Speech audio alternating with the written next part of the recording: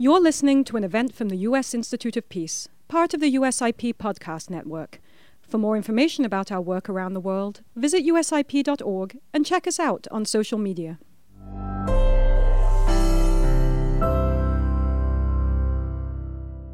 Good morning. I'm Lise. I'm the head of the Institute. We're so pleased to welcome everyone to the third day of our global symposium. What we want to do in this first session today is to talk about the way that art and the issues that all of us are here to work on and to examine, explore, and do something about what that intersection is. It's going to be a very special session led by the exceptional ambassador, Megan O'Brien, who is the co-chair of the Institute's Women Building Peace Council. Every year, USIP awards an exceptional women peace builder from the front lines. And there is a council that oversees this process, and the ambassador leads that council. Megan is currently the Director of Art in Embassies at the U.S. Department of State. We're also very pleased to welcome Padraig Otuama, who is the Poet in Residence at the Center for Cooperation and Conflict Resolution at Columbia University, a longtime friend of this institute and a person who has a distinguished track record in building peace. The panel includes a wonderful group of colleagues. The director of the exhibition right outside our doors, Nobody's Listening, Ryan D'Souza. We're very pleased to welcome as well the co-director of the Global Challenges Research Fund Gender, Justice and Security Research Hub at the University of Colombo in Sri Lanka, Nilofer Demel. We have with us the co-director of the Institute of Advanced Study, Durham University professor, Nayanki Mukherjee. And we have the director and the producer of Artworks Projects and Mirror Studio, Leslie Thomas. Thank you for being here today. Padraig, with your permission, I'm handing the floor to you to start our program.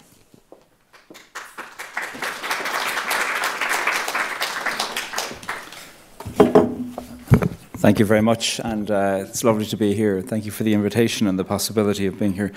I'm checking my watch so I don't go on too long. I'm going to read some poems that are reflecting on peace and conflict and trauma and the body. And I'm interested in what a poem is and why it has occurred in every human culture. There isn't a culture without poetry. There isn't a culture without art. The Scottish poet Don Patterson says that a poem is a little machine for remembering itself. And when we're in a situation, when we're speaking about violence, sexual violence, trauma, what we know is that people have been dismembered from themselves. And when you look at the word dismember as the antonym to remember, you're reminded of the etymology of the word member, which speaks about the body. To remember is not just a cognitive act, it is a physical one. To be remembered, in a certain sense, is to be put back together.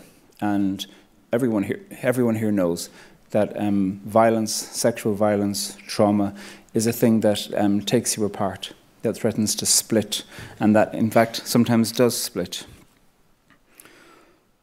Sometimes it might even be more emotionally true to say that what we're trying to do, rather than only remember, is to resense or to re-feel.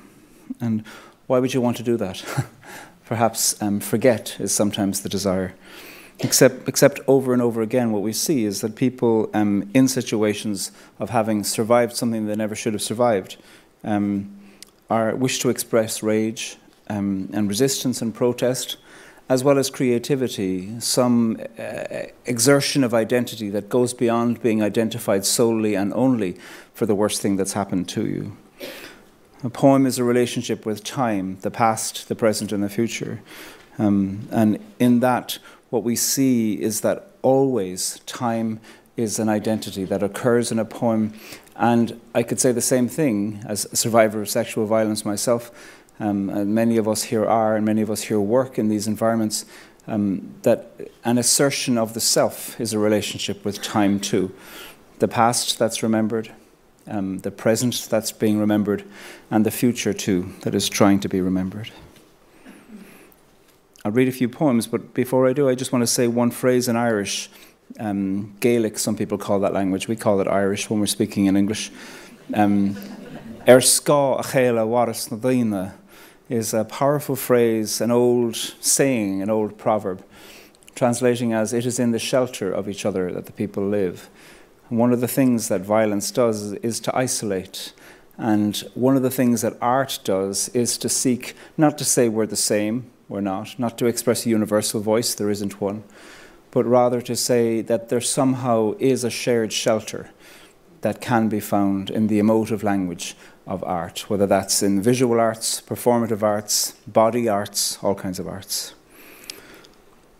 I have a sequence of poems about two victims of trauma, sexual trauma, meeting each other. It's two mythological victims. That mostly these mythological victims will be known to people through world myths. They recognize each other and they stumble towards each other, trying as victims themselves, but still not knowing how to speak about themselves or to each other.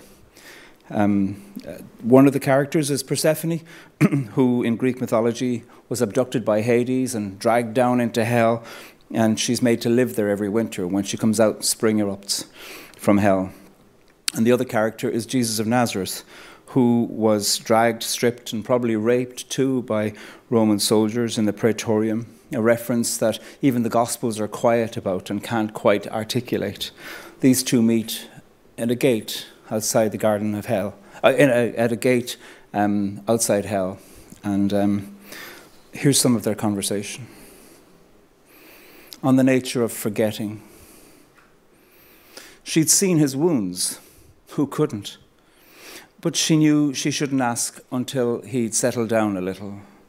So she watched, waited, saw how he always kept his knees a little bent while he was standing, keeping balance on the front part of his feet. Muscles of his ass and thighs a little light, a little tense. He always kept his eyes on the horizon, planning his escape. She looked at his bare back, his side, his mangled ankles, his chest gasping like he couldn't take much breath, but needed to take more breath. Who did this to you? She said at last. I forget, he said. Forget? Or won't remember, she asked. Is there a difference, he said. Yes, she said. I can see you need to talk, so tell me, if not me, anyone, anything, the sky, the earth, a fucking tree. Can't, he said. Don't want to either.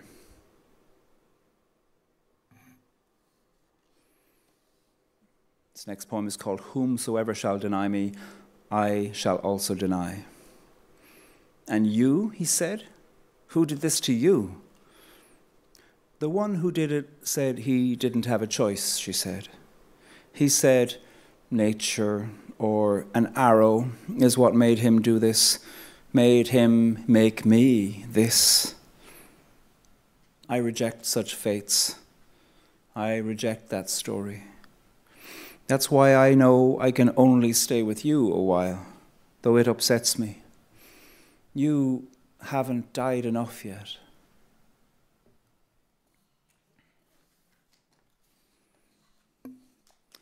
Here's another one. See from his head, his hands, his feet. I saw you back at the gate again last night, she said. What keeps you returning?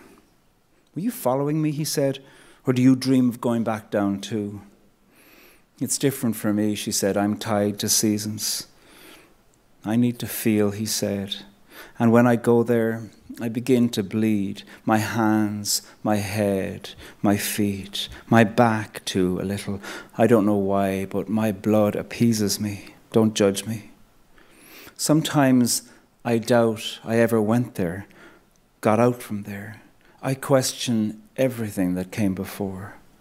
So this helps. It makes no sense at all, but it helps.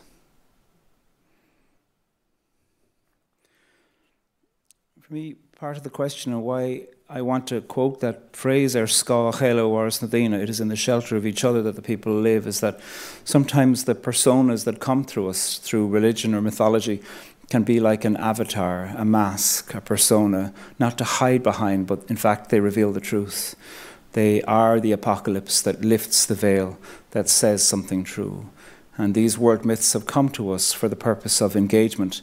And through the art of mythological making and then the art of mythological remaking, what we can often find is that there is an old story wishing to be told again and again and again because it is so necessary.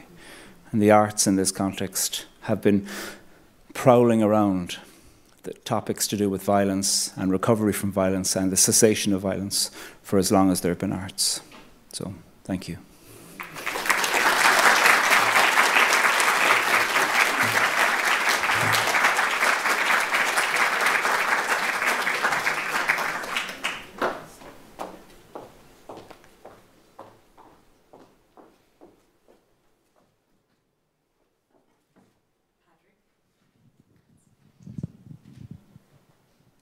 Patrick. Yep.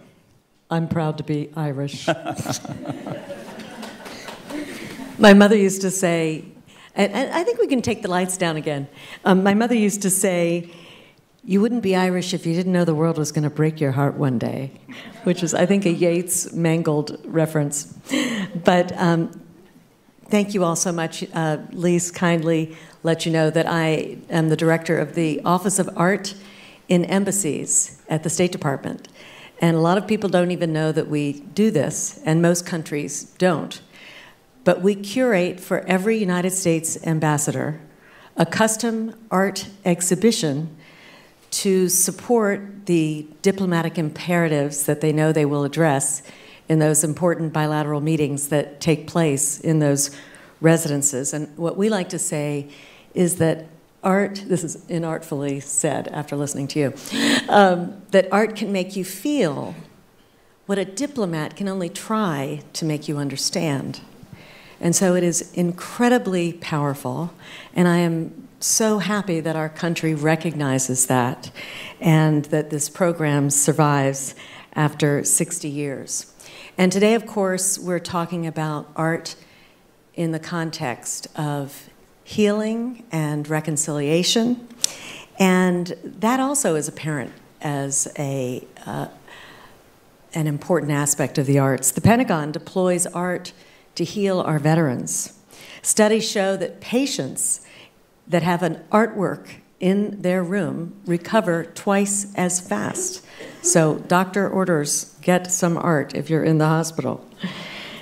When government mental health facilities shut down in California, some very wise artists put together centers called creative growth centers, where people with developmental disabilities and mental illness came, and artists were there to help them create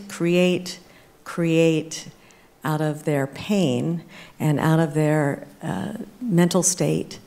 And the art that they have created is incredible. In fact, it went on an international tour about 15 years ago. It was called the Museum of Everything. And it has now been at the MoMA, at the Smithsonian, and I'm happy to say we just created a collection that we announced a month ago for the State Department. So those artworks will be available to U.S. ambassadors. So today we have amazing panelists that will be looking at how can art help to prevent, address, and ameliorate the result of conflict-related sexual violence. And in a side note, and Leslie and others will be talking more about this later, if we're talking about healing, we need to keep in mind, first, do no harm. And so we'll be looking at some of the very strategic ways we have to think when art is created or any content is created around these issues. And Patrick, you're recitation was wonderful. And I know that as we're talking about peace, the Good Friday agreements figure into your illustrious career. Can you tell us a little bit about having the poet at the table? I mean, in what way did you engage with those agreements, and what are your impressions of that sustainable agreement as an artist? I got more involved in the questions to do with peace a little bit after that. I was obviously following along, but I was working as a poet in residence and as a conflict mediator with a lot of different peace organizations in the years after the Good Friday Agreement. One of the things that I think is really important in poetry is the blank space. When you look at a page of poetry, there's a lot that's not said. And that is an indication of a relationship between what can be said and what can't be said, the sayable and the unsayable, and the void, the nothing from which we all came.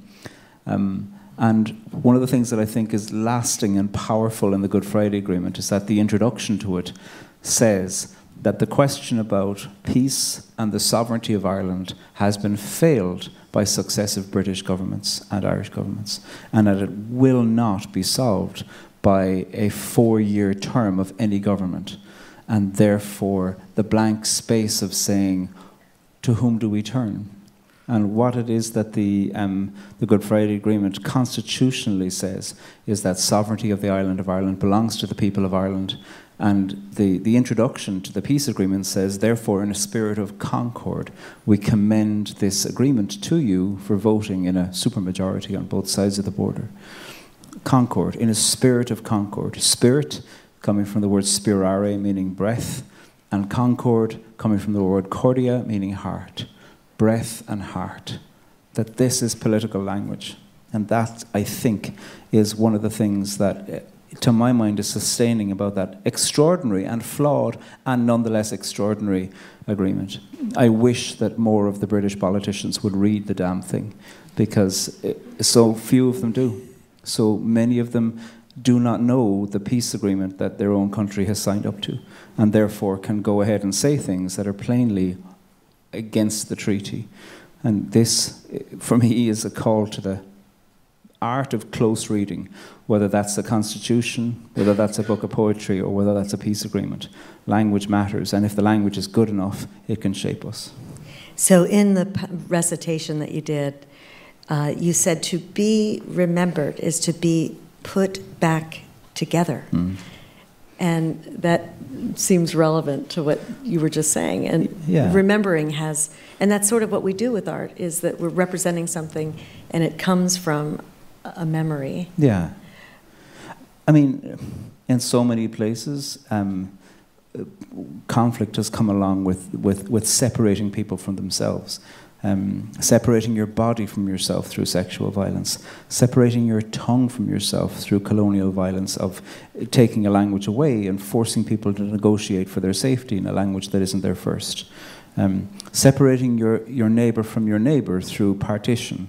These are all items of separation and isolationism on a level of policy and on a level of practice. These are technologies that larger countries have been perfecting for centuries in terms of the way that they go about separating people from people on the level of individual and on the level of community. And so reconciliation is not a soft, easy word out on the edge. It's a radical word that says we believe in integration and what integration can do, to be integrated back to the language that was taken away from you, to be integrated back into the body that was separated from itself through sexual violence, to be integrated back into the community that has been split apart in a divide and conquer mechanism.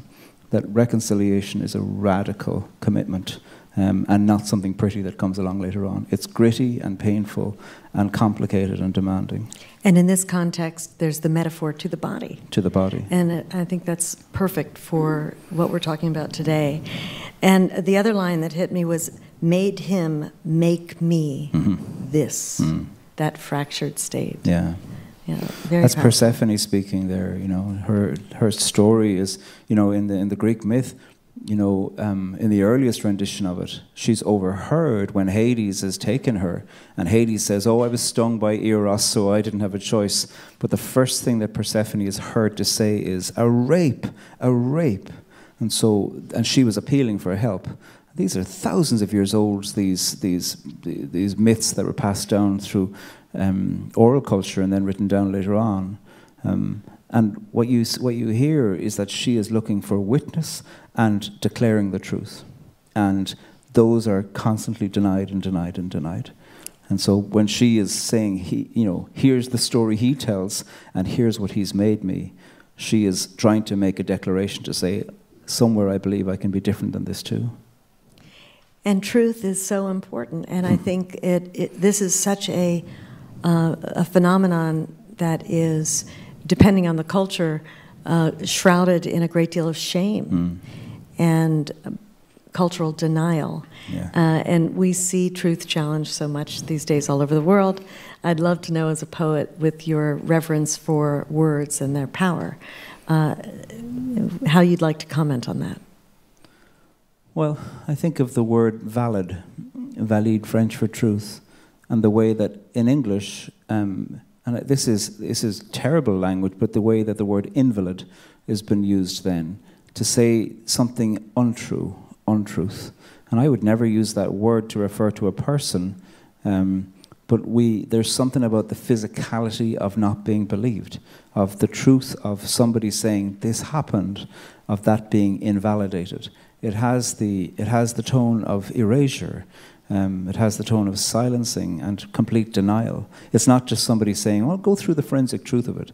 It has the sense of saying you are untrue as a result of that. And we know that the dignity of sexuality, when that is violated on a systemic level, and then when that violation is denied, and when it's used as a weapon of war, the long-term consequences of that need to be paid attention to, as well as then the long-term need for art and declaration and reclamation and the power too, because in as much as we have traumas that stay with us forever, we also have powers that stay with us forever, and we can reckon with those provided there's the space to do it. And those spaces shouldn't just be in quiet corners just for victims. They should be in larger public spaces because they've happened in a public sphere. Well, we are in a public place, and there is a quiet corner where you can go to a virtual reality production that exposes the truth of genocide in Iraq. And our next guest is Ryan D'Souza, who, please join us, who created the art exhibition I hope all of you have been able to see. It is an incredible piece of work, and it is representative of a career that Ryan has had in exposing the truth and giving it power. And I'm going to let you tell us a little bit about yourself and how you got into this work, Ryan. Thank you so much. Is this on? I believe so. Wonderful. Thank you so much, Megan, and thank you to Kathleen and Lise and the US Institute of Peace for hosting this critically important conference. I think I've been dealt the shortest straw having to follow a poet laureate, so I'll do my best to be as eloquent and intelligent as Padraig. Probably not, but I'll do my best. So my name is Ryan. I'm the curator of the Nobody's Listening exhibition, which is downstairs, and I encourage everyone here to try and visit when you have some time. Nobody's Listening is a innovative art and virtual reality immersive exhibition that aims to refocus international attention back on the situation facing communities affected by ISIS, Yazidis, Christians, and others, and to highlight the ongoing plight of survivors and the affected communities, and to amplify their calls for justice and recognition for the genocide committed against them. I just also want to say it's been a privilege of a lifetime to work alongside Yazda, who are a Yazidi charity based in Iraq and the US and around the world, and the Yazidi Survivor Network, which is a group of formidable women, human rights activists, Yazidis, and survivors of sexual violence, every step of the way in developing this innovative multimedia initiative. I also want to confess that I am officially the worst art curator and the biggest imposter here because I don't work in the arts world. My background is very much in the human rights advocacy campaigning world, working for NGOs and the United Nations. In 2016, I had the pleasure of working with Ms. Nadia Murad and Yazda on efforts to mobilize the Security Council to bring ISIS to justice. And then for my sins, I left New York where I was working and went to Somalia, and I was based in Mogadishu for 2 years, working for the United Nations. And I left in 2019 and came back to London, somewhat frustrated and depressed with the state of the United Nations and human rights advocacy. No disrespect to anyone working for the UN here, just my own beliefs. I kind of do believe that we are living in a world which is desensitized to atrocities. We see it too often on social media. And also, I feel that we suffer from a lack of empathy and attention span. So I wanted to see how can we use art and virtual reality and integrate a human rights campaign into it to deliver these messages and inspire political action. And the result has been the Nobody's Listening exhibition. The artwork featured in the exhibition are by survivors and artists from the affected communities. And this is very much a forward-leading exhibition where they don't need to talk about what happened to them, but really about the situation today and what needs to happen going forward. But the centerpiece of the exhibition, as Megan mentioned, is our virtual reality experience. It's 10 minutes long. It talks about life before the genocide, what happens during the genocide and the situation today. We filmed everything in Iraq, and you get to walk around the scenes where the crimes took place, and everything you listen to is based on existing testimony. I just wanted to quickly talk about some of the impact and also some of the research outcomes that we've seen as a result of the virtual reality. And I think the greatest impact that I've seen is when we've been able to show the VR to decision makers and the general public alongside survivors. And so we premiered the virtual reality thanks to funding from USAID and the UN to premiere this in the Iraqi parliament in 2020. And basically the deputy speaker of the parliament was like, oh, what's this all about? Come show it to me in my office. And so we went to go show it to him in his office, and there were 3 survivors of sexual violence there. And essentially this politician was chastising them before doing the VR, saying, oh, you women need to be stronger, stop dwelling in the past and look forward to the future, and, and all this kind of horrible stuff. And it was wonderful to see the change, the 180-degree change after he did the VR, where he essentially was apologizing to them after feeling what they went through and said he would do more to help them. And so I think that was one of the nicer moments. And actually, very kindly, a survivor did say to me afterwards, it was the first time she felt that she had been listened to. So that was an encouraging moment and one of the inspirations to continue moving this along as much as possible. We've also been able to show the virtual reality with survivors to foreign ministers and other decision makers, and the other outcomes has been governments recognizing the genocide, support and funding being given to provide mental health support for survivors, and also one foreign minister actually visited Iraq to meet with the survivors in the refugee camp. And I don't think it's only because of the VR. It's a combination of showing the VR and creating that level of empathy and being able to do it with the survivors who then can talk about their situation and engage the decision makers in a more engaged manner. In terms of research, USAID also provided funding for a research project which was led by Professor Rosin Mohammed Amin from the Polytechnic University of Soleimani in Iraq. Her team showed the VR to over 120 participants in 5 cities across Iraq, and the key outcomes were 70.8% of the 120 respondents indicated that the experience changed their previous knowledge and impressions about the Yazidis, and 92.2% of participants highlighted the need for justice for the Yazidi cause as well. We're also working with King's College London and the UK Defence Academy on a separate research project to see how we can use this type of virtual reality experience to train military personnel on civilian protection issues as well. So that's ongoing right now, and so we'll see what happens. Given the level of expertise in this room, I very much encourage you all to try the virtual reality experience, and we'd be very grateful for your feedback as well. Thank you very much. Thank you. I'm sure many of them, having been here the last couple of days, have experienced it. What surprised me was that you did a tour across Iraq, and I'd love to hear a little bit more about that. You talked about how the officials reacted to it. I'd love to hear how the people reacted to it. Yeah, no, it was an interesting one. We took a demo of the VR to Iraq, and it was interesting. There was a Christian priest who I showed it to, whose village was occupied by ISIS, and he suffered as well. And he said, when he did the VR, he said, like, I had no idea the Yazidis suffered like this. And so it's interesting that, that people who have all suffered still kind of view their own trauma from their narrow prisms.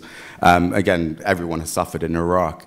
But the specific crimes that took place to the Yazidis still haven't been fully recognized and understood by their neighbors as well. And so when we showed the VR, we also took it to the University of Baghdad, and again, it was interesting there, the number of people who responded. These are students, PhD students, saying we had no idea this is what happened to the Yazidis, or we didn't know this is, learned more about their religion or culture. So it was interesting in that respect, and the reason for doing the research project was I actually took it after showing it to that priest, took it to the US consulate in Erbil, and they were like, this is great, we should show, we'll give you funding to take it to schools, universities. And I said, before we do that, we need to figure out what is the impact of this, because it's such a new tool. And so that's why we funded the research project. And what were the findings? The findings were, the vast majority of participants, nearly all of them, were saying that that they learned more about the Yazidis, that they didn't know that much, and learned more about what happened to the victims of sexual violence, the need for justice, for recognition, the need to use such tools to counter extremism. But unfortunately, we didn't get the full funding to try and see what is the sustained change. So I think after doing the VR, a lot of people will say straight away, oh my God, that's terrible. But what we would have loved to have seen is after 6 months, what is the sustained change in behavior? So there's a big conversation going on internationally about what technology has done to the truth, and concerns about disinformation. And here we have technology basically laying out the truth in an undeniable way. Tell me what you think about all of the conversation around the use of technology, and maybe other ways we could use technology to lift up the truth. The valid. You're speaking to someone who rarely uses social media, so I don't know too much about how technology can be used in a way of countering disinformation. But what we've done with our experience and what we've tried to do through the art and the exhibition is just to amplify the calls that are already existing. So everything you listen to in the virtual reality is testimony that we collected from the public domain. And so these are the voices and stories of the survivors that we just want to amplify, rather than, having anything which could be construed as distorting the truth. Right. And was there any pushback that you would trigger people, or that, when people say, oh, we didn't know, was it that they didn't know, or that they didn't really want to accept that such a thing had happened? There's so many layers to not knowing. Yeah, it's a strange one. I think the VR experience had kind of surpassed my expectations. I think the beauty of using this technology is the ability to go to places that you wouldn't normally be able to access for security purposes or otherwise, and have a level of empathy by feeling to be in the shoes of the person that's speaking. And so again, it kind of surpassed what we thought would happen.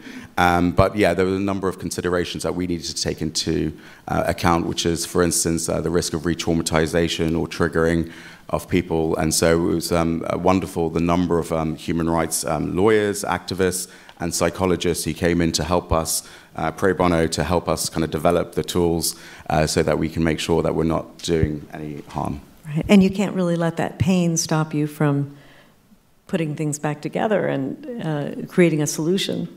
No, not so it's quite tricky. No, of course, and it's still a work in progress to see how we can continue to finesse and develop these tools. And so my previous career was in human rights, and my last job was very privileged to work for the US Holocaust Memorial Museum. But now I'm leaving that position, well, I've left that position to pursue using virtual reality as a human rights advocacy tool going forward, which I think hopefully will be an impactful tool to use in our collective assets to advance human rights. Wonderful. Okay, and so from Iraq to Sri Lanka, our next panelist is Nelufa Demir Demel, and she will be joining us. Please come up to the stage. She teaches at the University of Colombo in Sri Lanka, using applied theater to work with survivors in trauma healing. She is a Fulbright scholar and was selected for a MacArthur Foundation grant, very well respected for her work. And Nilufa, you are a great believer in something called collaborative storytelling. What do you mean by that? And tell us a little bit about your work. Thank you. Thank you so much first to USIP for inviting me here and to this very timely set of conversations. I've been very humbled by the expertise and commitment in the room.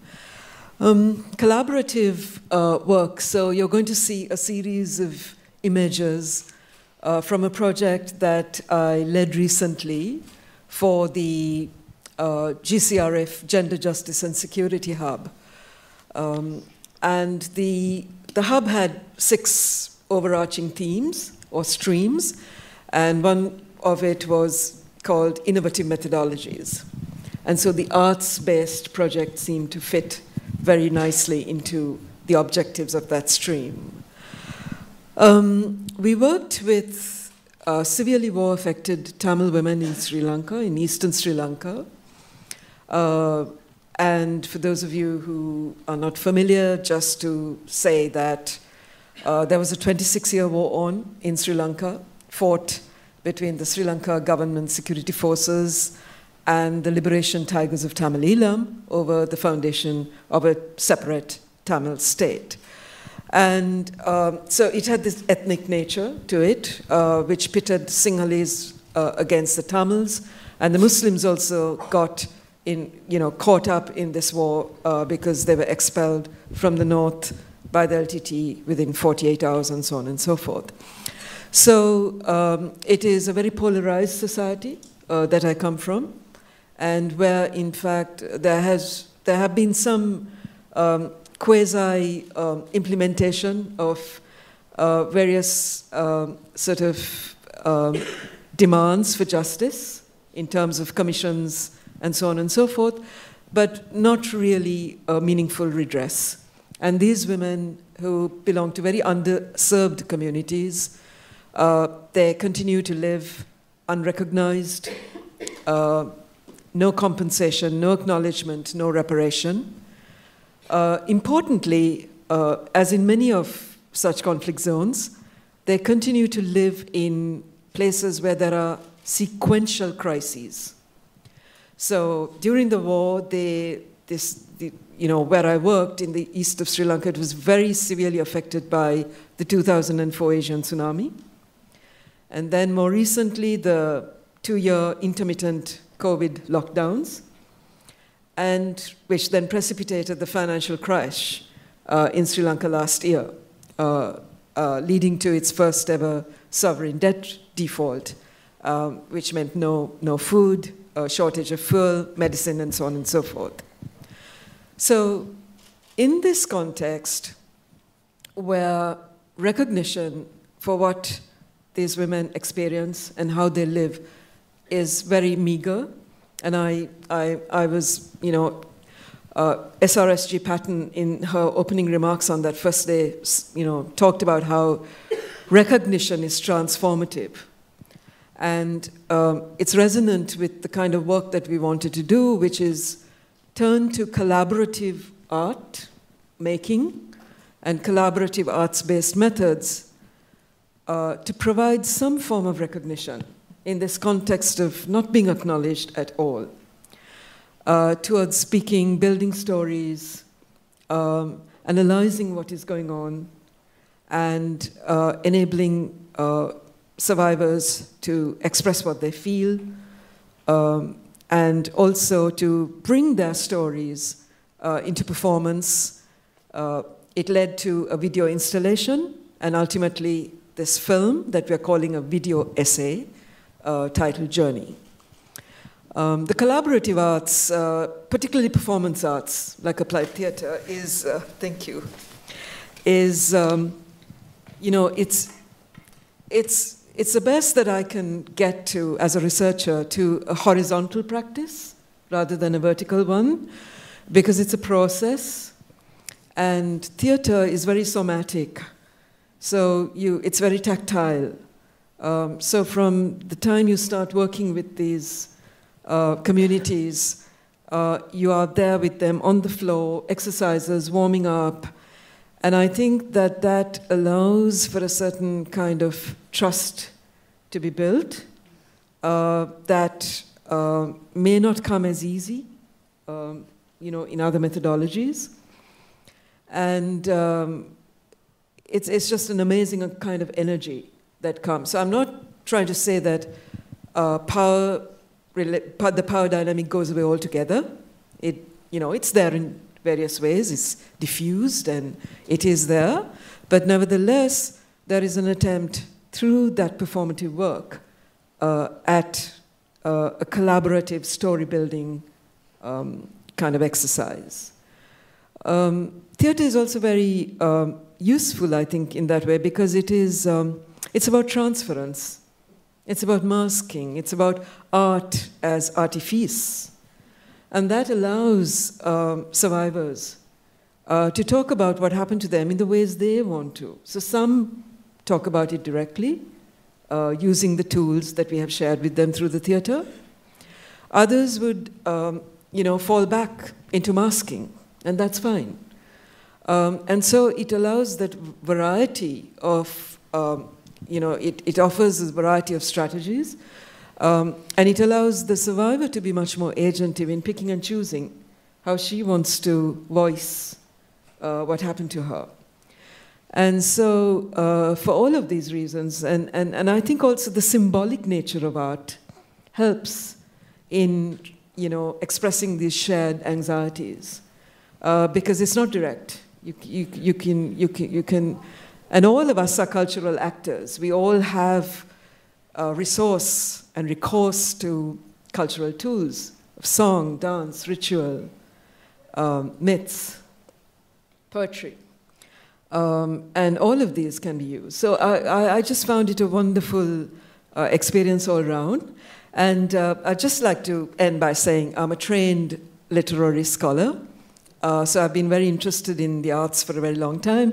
But they say a literary critic is a frustrated creative writer. So I think that's true. And so when arts-based project, an opportunity like this comes my way, I jump at it. Thank you. Well, your work is so impressive, particularly as you describe the cascading dismantling of the conditions that you were involved in. When you look at Maslow's hierarchy and think, so you're going to come in and try to do reconciliation on a problem that existed before all of this. Quite a challenge. And yet you had faith you could do it, and it did work. Yes, I don't think we went in there saying reconciliation. I think all of us who come from conflict zones are quite wary of that word and what is behind reconciliation. I think we were just trying to give recognition and how we can, tell these stories, how the women want to tell these stories. So it's a cascading, yes, these cascading events, and I think it's the performance arts process allows us to listen because it's long. For instance, this project went on from February 2022 to May 2023. Not continuously, but nevertheless for a year we were meeting them, they were meeting us. But we also use certain kind of filters because our methodology was that we had a core group of women who were very severely affected, including CRS survivors. And we used theatre artists from the area itself who knew these people, who came from the community, who were also of the same ethnic community, to act as facilitators. So the strategy we used was called playback theatre, where you work in fragments. It's an advantage. You come up with a story or a fragment of a story, which then gets reinterpreted by the theatre artist. And that process was really allowed the women to gift their stories. In fact, on day 2, one of the women came and said, "Now this is your story." And it was an amazing kind of generosity. There was no possessiveness about that story. Once they understood that they had been listened to, they were very happy for other people to take it on, interpret it in performance, so that it takes on a life of its own. And I found that one of the most wonderful things that happened through this process. You talked about 2 different approaches that were taken, and as you describe how sort of individualized this was, it makes perfect sense. Can you give us an example of somebody who chose to do it with a masking approach, and maybe give us a little synopsis of just one little story? Right. So the masking approach was there was a participant who had lost a limb. And in the playback, the theatre facilitator just used, many Tamil women wear anklets, and they're very musical, they're very much about Tamil femininity. And she just put on a pair of anklets and just went. And, what's wonderful about performance is it says so much with so little. So there was no direct storytelling of what had happened, but just that gesture told you everything you wanted to know about what it is to be disabled in war for a woman. So that happened. The direct method was where they would actually describe, so recalling memory, the more quotidian of what happened every day, but that is also very theatrical, because when you recall memory, it's about what happened that day, where you were, what you were wearing, what you ate, how you moved. And that's very much about performance too. So I think both these roots can come together. Okay. What was this like for the audience? You've talked a lot about what it was like for people who participated, but who was the audience and how did they respond to this? So here is the issue for us in Sri Lanka. There are lots of safeguarding issues involved here. In fact, the images you saw now had to be very deliberately picked not to show any faces. Because these women still live in highly militarized zones. They're not safe. And some of the stories they came up with are not even known to their families. And so when they told us, well, this is your story, it's an immense gift, but it's also a tremendous responsibility. And you're always caught between that gift that they give you that you can't tell. Yeah. And so then as researchers and artists and activists, where do you position yourself in between that gift and the not being able to tell? And I think, because we come from societies which are very politically volatile, you're constantly having to choose where to show it, how to show it. And so there's no one life in the outputs of this project. It can take many avatars. So the film has just come out, and it was first shown to the women. They were absolutely thrilled. And they liked the way we did it because it's not the straightforward talking heads documentary. They really liked that. And some of them wanted to own it. They said, oh, I'm really sorry not to be in it, because they were very proud of it. But others understood why they were not in it, and so on and so forth. Okay, wonderful, Niloufar. Thank you so much. From theater to animation.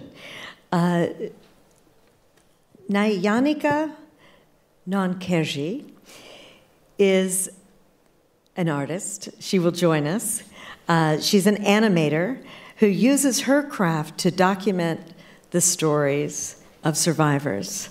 And it sounds like, we're all sort of doing the same thing up here with different approaches.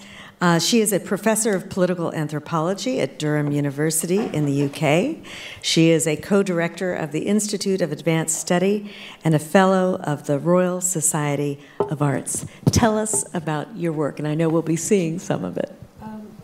Should I? Yeah, okay, let's start. It's going to be a small loop. Hello? Yeah? Yes. Thank you, everyone. I mean, this is an incredible panel to actually organize, an incredible group of people to bring together. So thank you and gratefulness to everyone who's been part of this. So Inger, Kathleen, Nigar, everyone else. Yeah, I'm a political anthropologist who has been examining the public memories of wartime sexual violence of the Bangladesh War of 1971, which came out in this book, The Spectral Wound. And what was interesting for me in this book was, in terms of the research, was I grew up in India, and for me, as an undergraduate student in the early 90s, when the Babri Masjid came down, kind of attacks, the stories of sexual violence across communities was my kind of formative moment. But at the same time, we were reading, feminist theories. Rwanda, Bosnia was going on, and then I heard about the accounts in Bangladesh where actually women who were raped during the Bangladesh War by Pakistani army were referred to as biranganas, or war heroine, by the Bangladesh government as an attempt to reduce ostracization in a post-conflict society. And that, till date, has been unprecedented in all instances of wartime sexual violence, and it had various kinds of ramifications, messy and good. And as we said, it's the idea of recognition. You'll see a small clip in terms of where the recognition becomes an important part of that story, that very fact that they were called war heroines, which is, it can sound a bit macabre. You got raped, so you become a heroine. But at the same time, for a lot of women who did not want to come out and say that happened to them, the state recognition was enormous as well. But at the same time, what is really interesting about this, people often wonder that how come Bangladesh is a Muslim country, they refer to women as war heroines. And so because there's a whole, and this is something we've been discussing about as well, the ways in which shame, honor, stigma, silence are bandied about in kind of homogeneous ways actually doesn't tell us how stigma works, or in what ways in which stigma works. So coming from these accounts, what became important in the book for me to find out is that the women, many of the survivors I worked with would say they were coming out in the public and talking about what had happened to them. And they would say this phrase called Mala Itihash, Chorom Itihash, which means a lot of history, a severe history. And to this, they are referring to the testimonial process. What happened to them during the war, yes, but at the same time, the very transgressive ways in which their testimonies were recorded became a second set of injurious process of, they were like refusing to talk about what happened to them in 71. And in fact, I never asked them what happened to you. All they wanted to talk about is how their testimonies were appropriated and were misused, and with well-intentioned human rights activists and feminists, but it was just the pursuit of testimonies became a very, very problematic way. And this is what the book, in a way, shows. So one of the things that often, that in a way, we show that there is no silence on wartime sexual violence in Bangladesh. There's a public memory. At the same time, the account of the war heroine that exists is that of a horrific narrative. that she can only be thought of in a what I call a horrific sublime, that either she has lost her mental capacity or she's without any kin relations. And yet many of the women I worked with are living with the partners, the husbands they were with when they were raped in 1971. This is over 50 years ago. So what became, as a result, the central argument to poetry is how to ensure that the process of testimony giving is not another set of transgressive process for survivors, because then we are actually alienating them even further in the pursuit of testimonies. So emerging from the findings of the book, one of the things that came out from many of my collaborators in Bangladesh was, there was a set of guidelines that came up, how to record testimonies. But then many of my collaborators were like, no, Annika, you should do a graphic novel. And I'm like, yeah, that'll take me another 2 years down. And then the 2 years went. Because it's not something which is so the next, I hope this doesn't move. Okay, so this is the graphic novel, which many of you would have been seeing these flyers outside. And there's a website where the graphic novel and an animation film is available to be accessed freely, to be downloaded and accessed, and this is some of the hard copies that we made as part of the project. But the graphic novel, in a way, brings out these guidelines, but at the same time, based on an intergenerational story of between a grandmother, a young girl, Labuni, and her mother, and what's happening. And the mother is engaged in an oral history project of recording testimonies, and what does Labuni find out? And this has been really important because in Bangladesh, many of the Birangonas are being given pensions by the government. It's a regular process which has been successful, has been happening. But and at the same time, the graphic novel was important because it brought out the fact that many of the researchers who were going and working in the Rohingya camps were actually transgressing these processes precisely. And this is before the Murad Code comes out. In a way, the Murad Code kind of comes out from all the transgressions that were happening in the Rohingya camps in the search for testimonies. And so the graphic novel has also fed into the Murad Code. And one of the interesting things so I am not the artist, I'm the political anthropologist, I'm the researcher, but a fantastic visual artist in Dhaka called Najmun Nahar Kea. So I did the storyboards with her in collaboration with a large number of stakeholders, from journalists to photographers to filmmakers to feminist and human rights activists in London as well as in Bangladesh. So we had a whole series of workshops across 2 years doing this.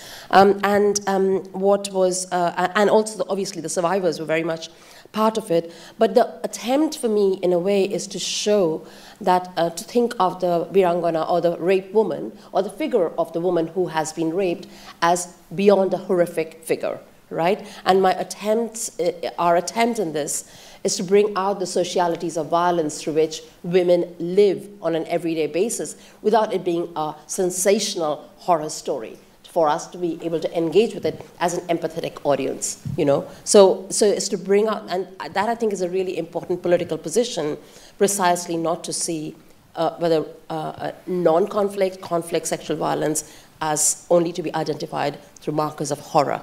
So I'll leave with the next, can we keep this stopped? Yeah. So I'll leave this slide here as a way to kind of for you to identify and read, if you can, the two stories. One is of Firdausi Priyopashini, a sculptor, and then the other is of Morjina Khatun, who is a hospital cleaner, and how various ways their stories emerge, and the socialities of violence through which they're living without it being a matter of horror. And one thing that has been really important for us is the use of archival material and photographs along with the comic version, right? So I could use a lot of materials which my Duke, the publisher, didn't pass the art criteria of. So I had a whole lot of photographs. I've got already 47 photographs in the book, but there was a whole lot of other 75 which didn't pass the. So we used many of those photographs in the graphic novel, but also importantly, which we didn't think about, the formats of the graphic novel and the animation film actually has reached different kinds of people. So it has been seen, the Dennis Mukwege Foundation used the graphic novel and showed it among colleagues in Congo as well as in Colombia.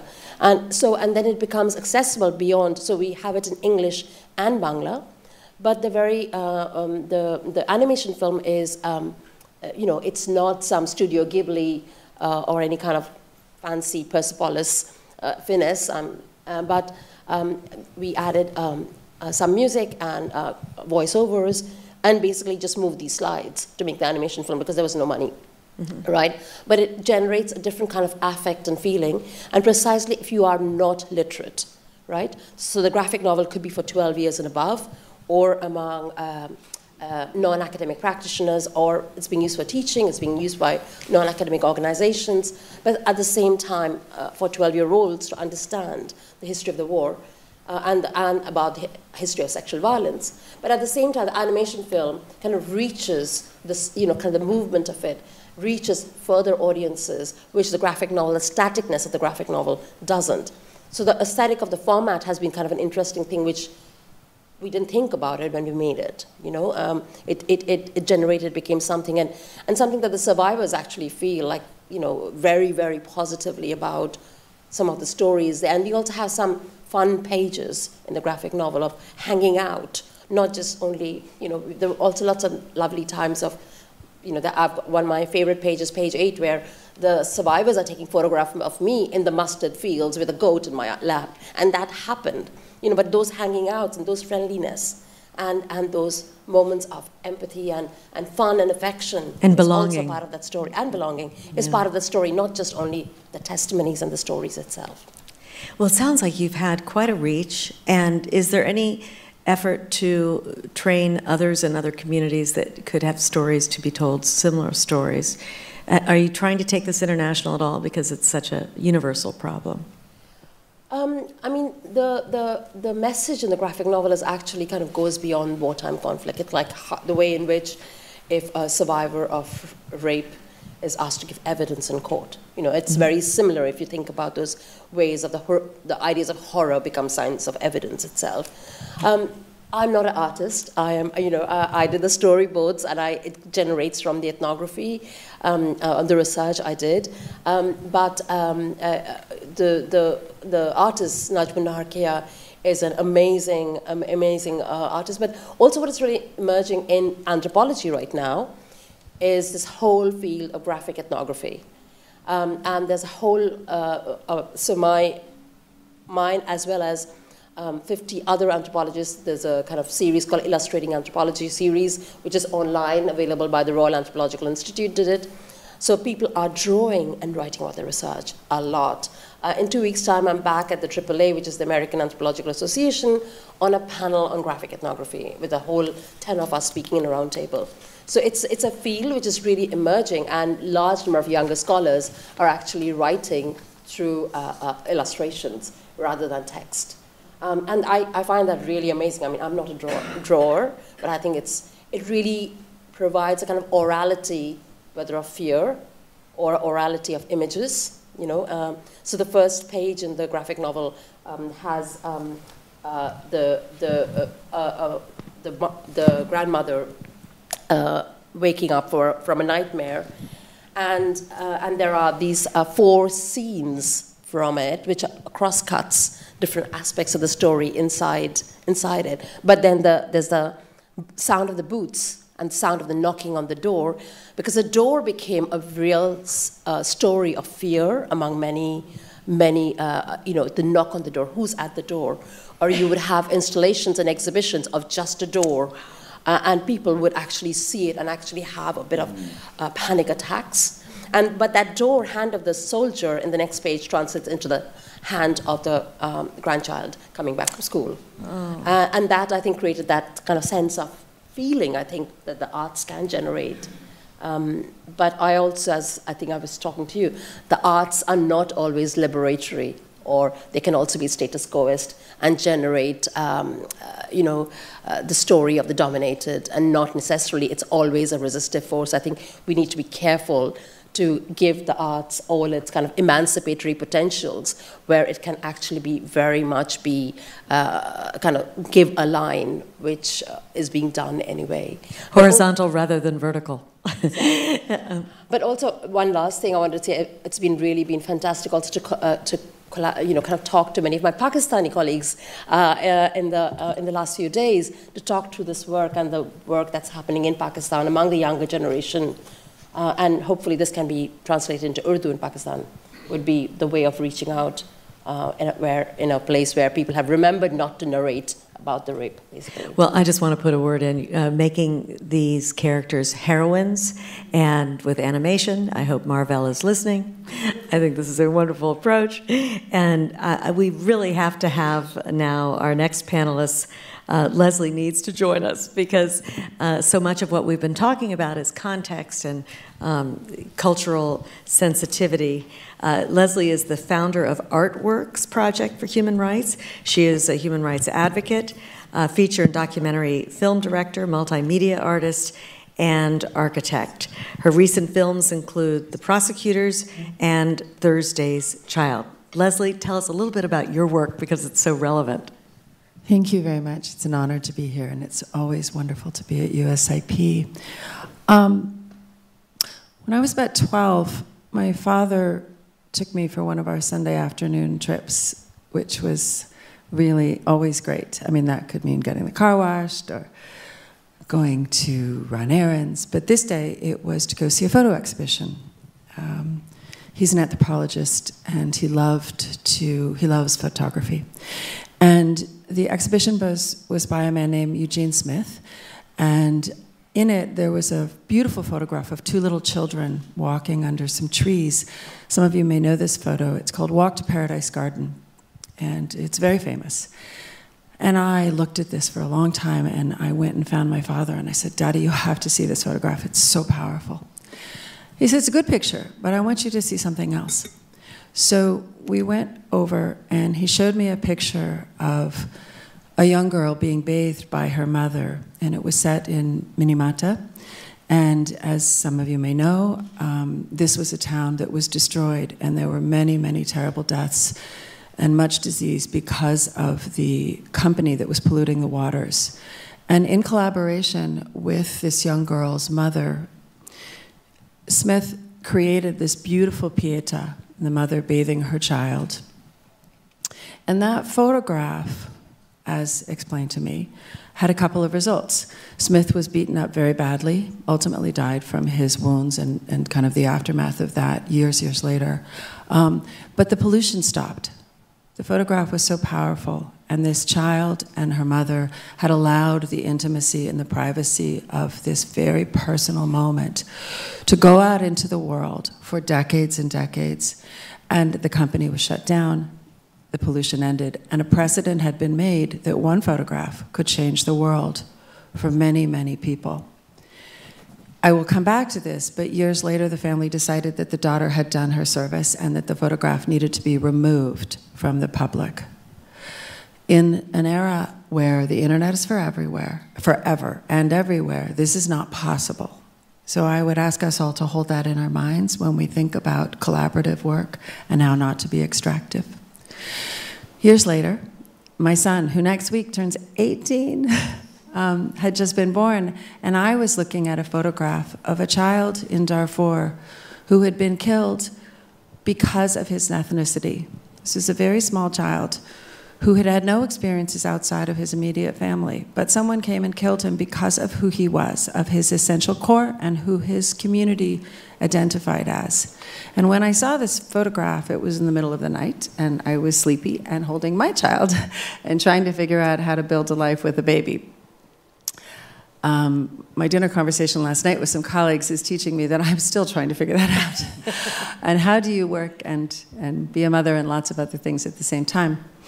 And I was so enraged. This was in the context of Darfur and Sudan, and I was so enraged that I thought perhaps there was something that we could do as a community to end this. This became a project called Darfur, which evolved into projections on the Holocaust Museum and dozens of other buildings around the world. That evolved into some projects like Congo Women and At What Cost, and many other initiatives, all that are photo-based and which are done in collaboration with communities where grave human rights abuses were being found. What we've done is do something that we call reverse engineering. We are not making art for art's sake. That is a beautiful and powerful thing. It is not what I do in the context of political advocacy, though. And what we found is a way to do this is to say, what is the issue you're trying to address? Who is the constituency that you think has the lever to make change? Is this at the UN? Is this at national, domestic, community, household action? And then what is the piece of art, or is there a piece of art that can be the trip lever to make that change? Do you need the Security Council to do something? Do you need your local municipal council to welcome you community members? Do you need consumers to stop purchasing something or allowing a company to pollute a river? And through that really simple, very basic methodology, you can reach, I believe personally, all the people who hold the keys to the kingdom. It takes a very long time, maybe it takes forever, and that's fine because we've had conflict as long as we've had us. So by trying to say, where do we want to go and how can we reach people emotionally?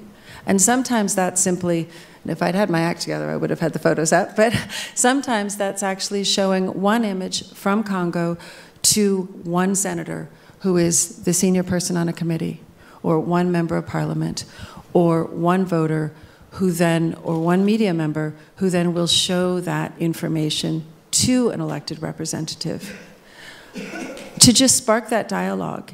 And in terms of Darfur, that meant things like divestment at the state and local and national level at countries around the world.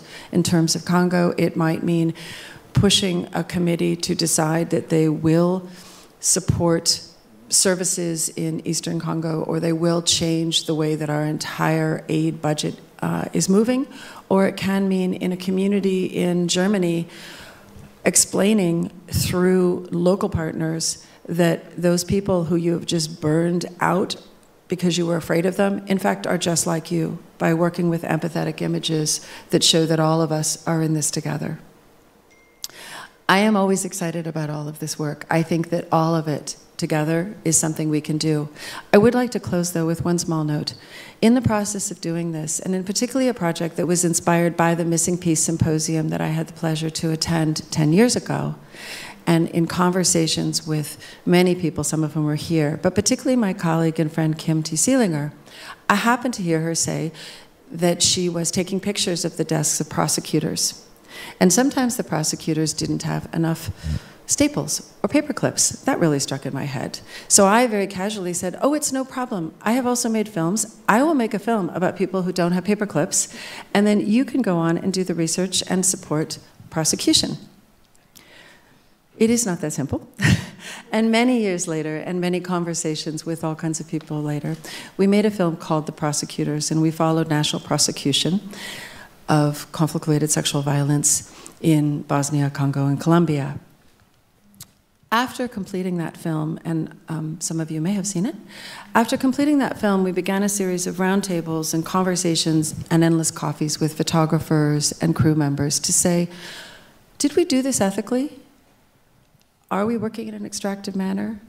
How is it that we made the decisions to do the interviews, to work with power, symmetry, and asymmetry, to bring these stories together and out into the world? Did we do it in a way we're proud of?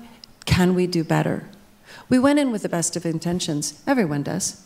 Nobody's trying to do this in a terrible, awful way. But you are never the person on the other side of the camera.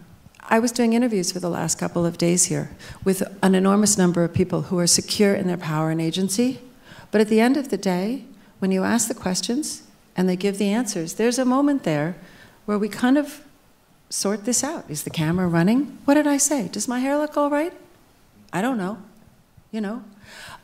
So we ended up in collaboration with FCDO, with Nadine and Kulbasia, and dozens of people creating something called the Media Guidelines. You can find it under coveringcrsv.org. We hope it fits neatly with the Murad Code, with other codes and guidelines. But I would leave it with saying we have more to do on consent. We have work to do on consent. We have work to do on understanding what that means and what the dynamics are. And I think we have to constantly question ourselves as we think about consent and where we can be helpful and where we can be harmful. So that begs the question, can there be a global solution or a global strategy, given there are so many different contexts and cultures? I will defer to others on this, but my own vote is there's not going to be a perfect strategy, but there can be an absolute sustained commitment to questioning. That we need to remove our assumptions, and I mean all of us. Whatever hat you wear, whatever multitude of hats you wear as you come into this conversation, we have to check again at the beginning of each dialogue. Are we doing this in a way that is supportive and non-extractive each time we do this, and relearn over and question ourselves? So I'm going to open it up to everybody. You talk about guidelines. Does everybody have their own set of guidelines? I would imagine people are working within a framework that you've developed, given the sensitive nature. Anyone want to speak to those?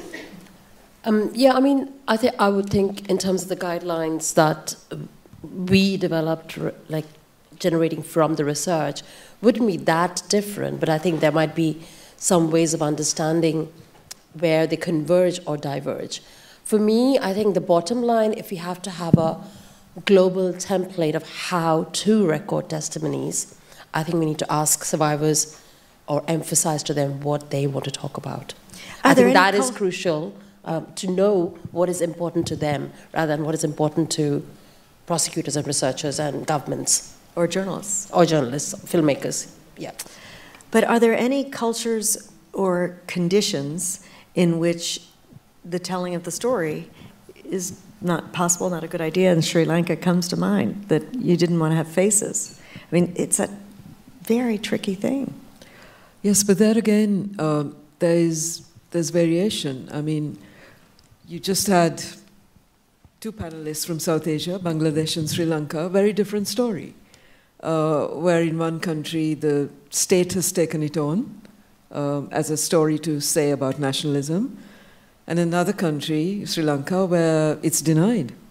And where women too have to navigate their everyday circumstances and decide, do they want to tell the story or not? So it's really difficult to come up with a generalized template, and I agree with Nanika that we absolutely have to leave it to them as to what they want to narrate. It's controversial too, because there was a questioning in Sri Lanka, in fact during our project, about why is rape, for instance, a focus in CRSV when there's a gamut of sexual violences that do take place, and where women have worked for 20 odd years to try and even come to a place where they can cope with telling the story. Why go back to it? Mm-hmm. But then, as the researcher there, if that is what they want to say, we can't censor that.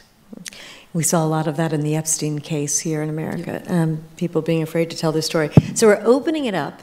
The topics are art, truth, reconciliation, being an audience member, being a content creator.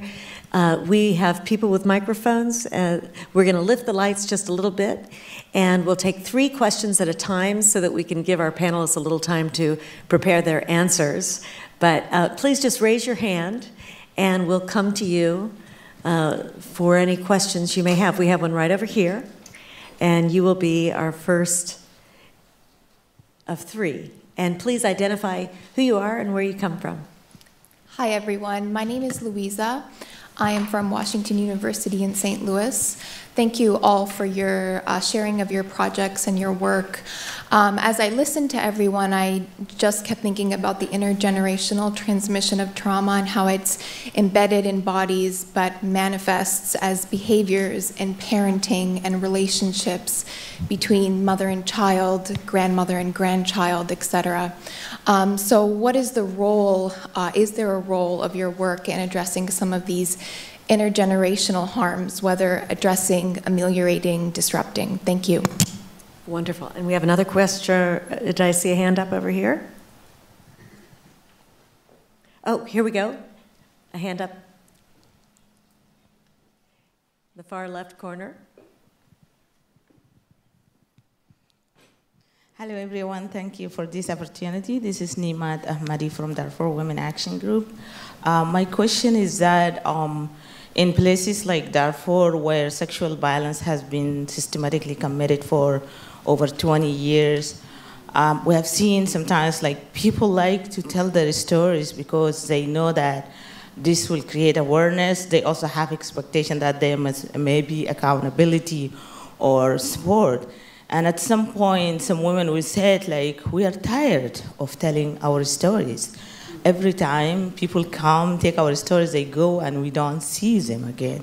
So it's really hard. Like, we want people to speak up, and we want them to share their stories, but also, I'm just thinking, like, what we can do while people are waiting for justice or protection. Like, I can assure you 99.9% of women survivors in Darfur have not received medical treatment or access to justice or any sort of support.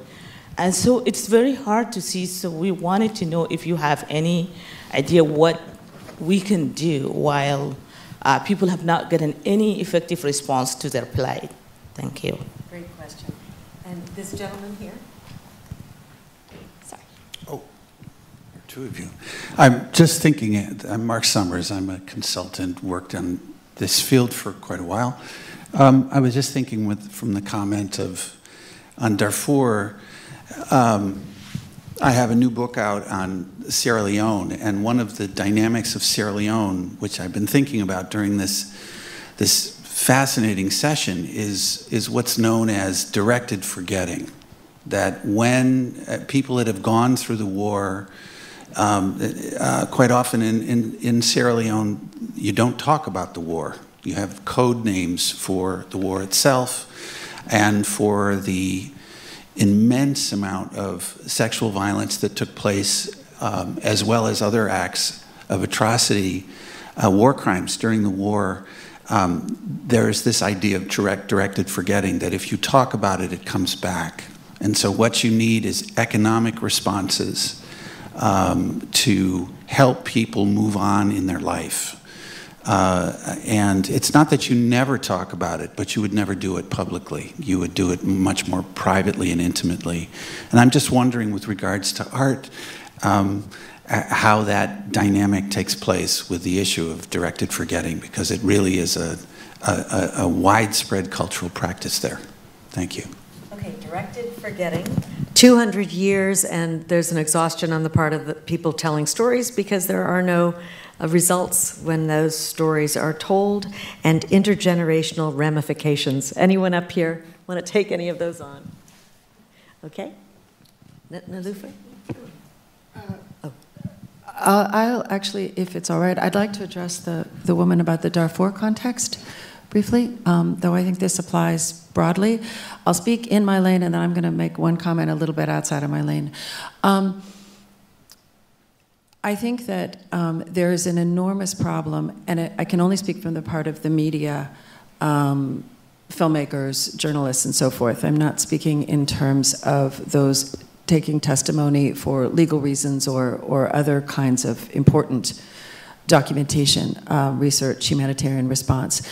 I think that all too often, well-meaning journalists and filmmakers who find themselves in context or with someone who is a survivor, they do not clarify all the things that are out of control, out of the control of that journalist, of that filmmaker. The journalist or filmmaker cannot pay for these services. They cannot promise they will be published. They cannot promise that those images or those stories will make the desired change. They can't control where they go. And even with good intentions, too often people are so anxious to get what they feel is a story that the world needs to hear, or even worse, to give voice to the voiceless, one of just the most unbelievably bullshit statements you can make. They, in a rush to do this, do not explain fully what this information exchange is about. And time again, and I'm going to come back to meetings that Kolbasia and Nadine and I had, and many other survivors, this lack of shared information and clarity does great harm and damage over time to the survivor community and also to all survivor communities. So I apologize, and I think that we have to work very hard to do that. I would also, just as an associated piece, say that those working in transitional justice and other types of justice mechanisms to understand what exactly is wanted, and if formal justice or traditional justice is going to take a very long time or maybe never happen. Are we giving testimony around things, or are we talking about the response that can be done more quickly, and are we putting those priorities? I am not a lawyer, and this is right out of my lane here, as many of you know, but I hope that that is in some kind of response, and hopefully our community can do better and is doing better. Okay, anybody on intergenerational ramifications of sexual violence? Anyone addressing that? I can talk to it in terms of, so the graphic novel precisely is kind of about that intergenerational storytelling or vicarious memories, let's say, you know, and how one gets to know about those stories. I mean, I guess it depends what kind of intergenerational stories are being narrated and what happened to the earlier generation. So it is something that would come up if one's family has gone through it, or the role of objects become, I think, really important in that passing off. So I would have students in my classes talking about something their grandfather left in a way in which that becomes something that stands in for that violent event. And if I could respond to the gentleman at the end in terms of directed forgetting, I've written about ideas of remembering to forget, or remembering what not to narrate in the case of Pakistan. But also what became really important for me in my research is I never asked the women what happened to you, because I realized what had happened before in terms of those testimonial cultures. But what became important is the role of fragments. So we would be together, and one of the survivors would say, there was a storm coming. We were standing at the edge of a field, and she would say, even on that day, I was in a storm like this, and would walk away. So women would often talk in fragments rather than linear narrative. And I think that is really important to highlight in terms of bringing out the way in which they themselves live with various objects, which still remind them of things of that day, even if they want to forget about it. And no one may know that that's why the... Yeah. Okay, so directed forgetting. I don't know, I'm thinking of the Irish, a little denial, the Troubles. Do you want to say anything about that? Even identifying what happened in Ireland as the euphemism of the Troubles. I grew up with that. Well, except that's partly because you grew up with it in English. The Irish word for bereavement is tribloid. And so when we speak about the Troubles, we're speaking about bereavements. So it's got a great weight to it in that way, yeah. And that is part of the way within which it's the chosen forgetting of the powerful to imagine that the English imagination about what's being called is the full story. And so for me, it is to say, well, the indigenous language actually carries the weight of it. And it's the chosen forgetting of the powerful through the medium of the English language, which was imposed through colonization, that is a way of diminishing the way that we speak about the words that we have. In the Irish corner.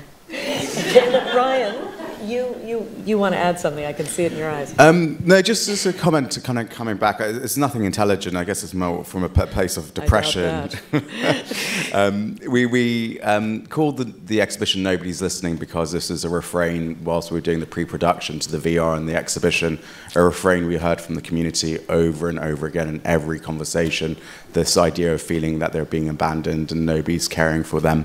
And yet, a lot of the Yazidi activists that I've had the pleasure of working with are, absolutely phenomenal human rights champions after suffering such horrific atrocities.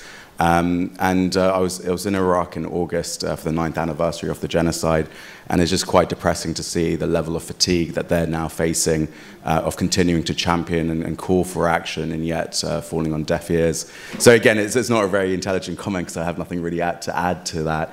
But I think it's just the importance of the work that we all have to do, and the role of art as well of documenting what happens, so that, again, finding new ways that they don't need to keep championing or talking about what happened to them, and finding new ways to try and convey the message of what needs to happen.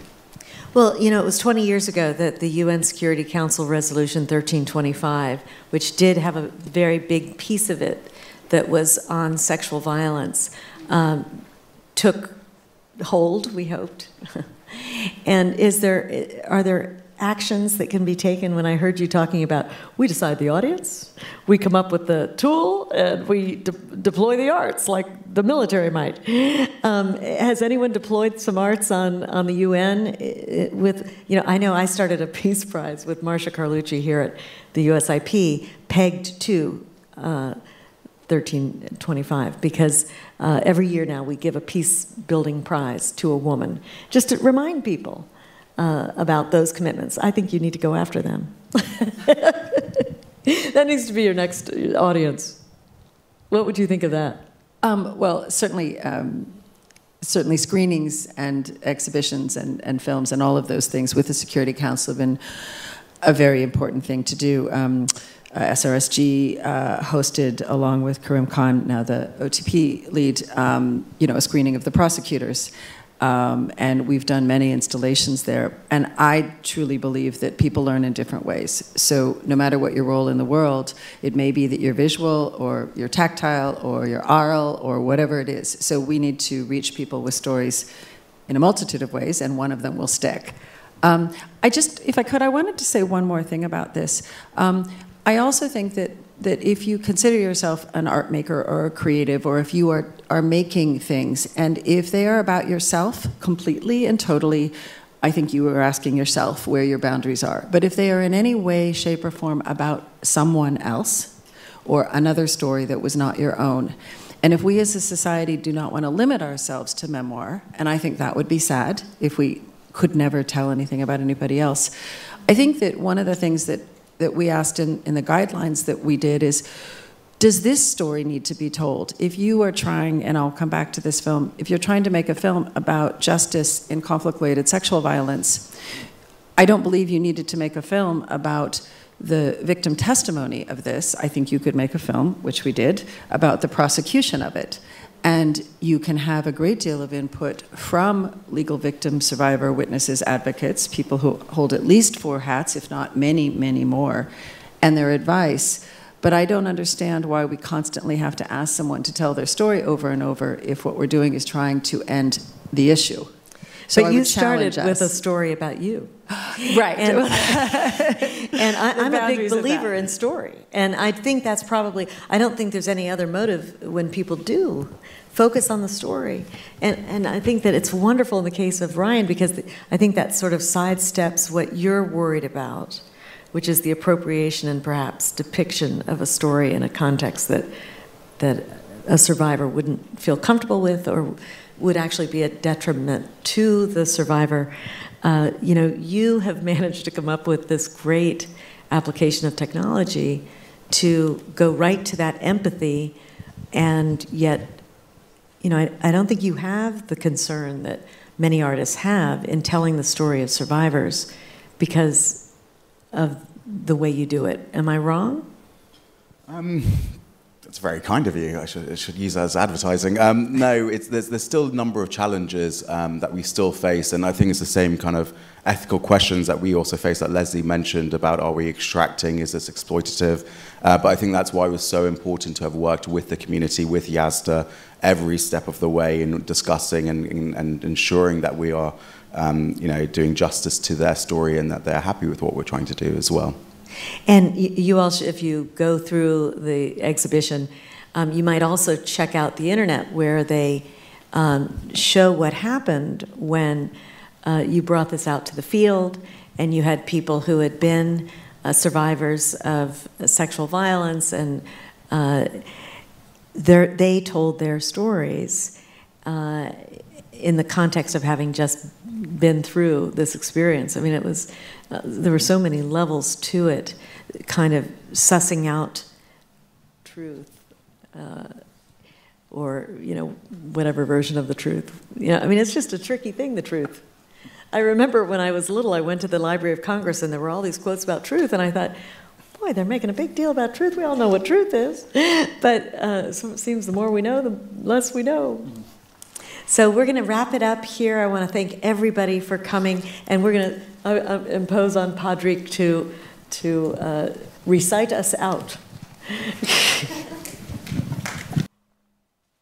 There's so much about power that we've been talking about, and I don't know any conflict where power is equally shared. Power is always an imbalanced thing. And so here's a set of postcards from different points of view about power.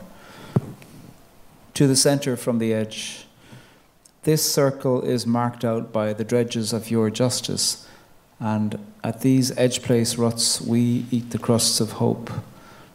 Must this circle never end?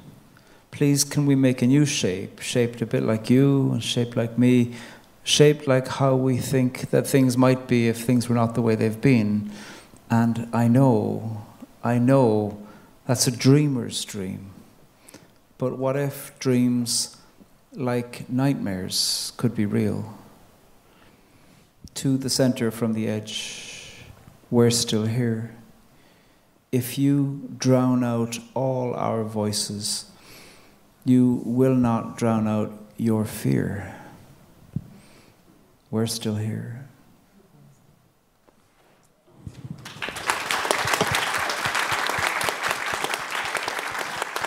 Thank you for listening to this event. If you'd like to listen to more events or explore our other podcasts, visit usip.org/podcasts.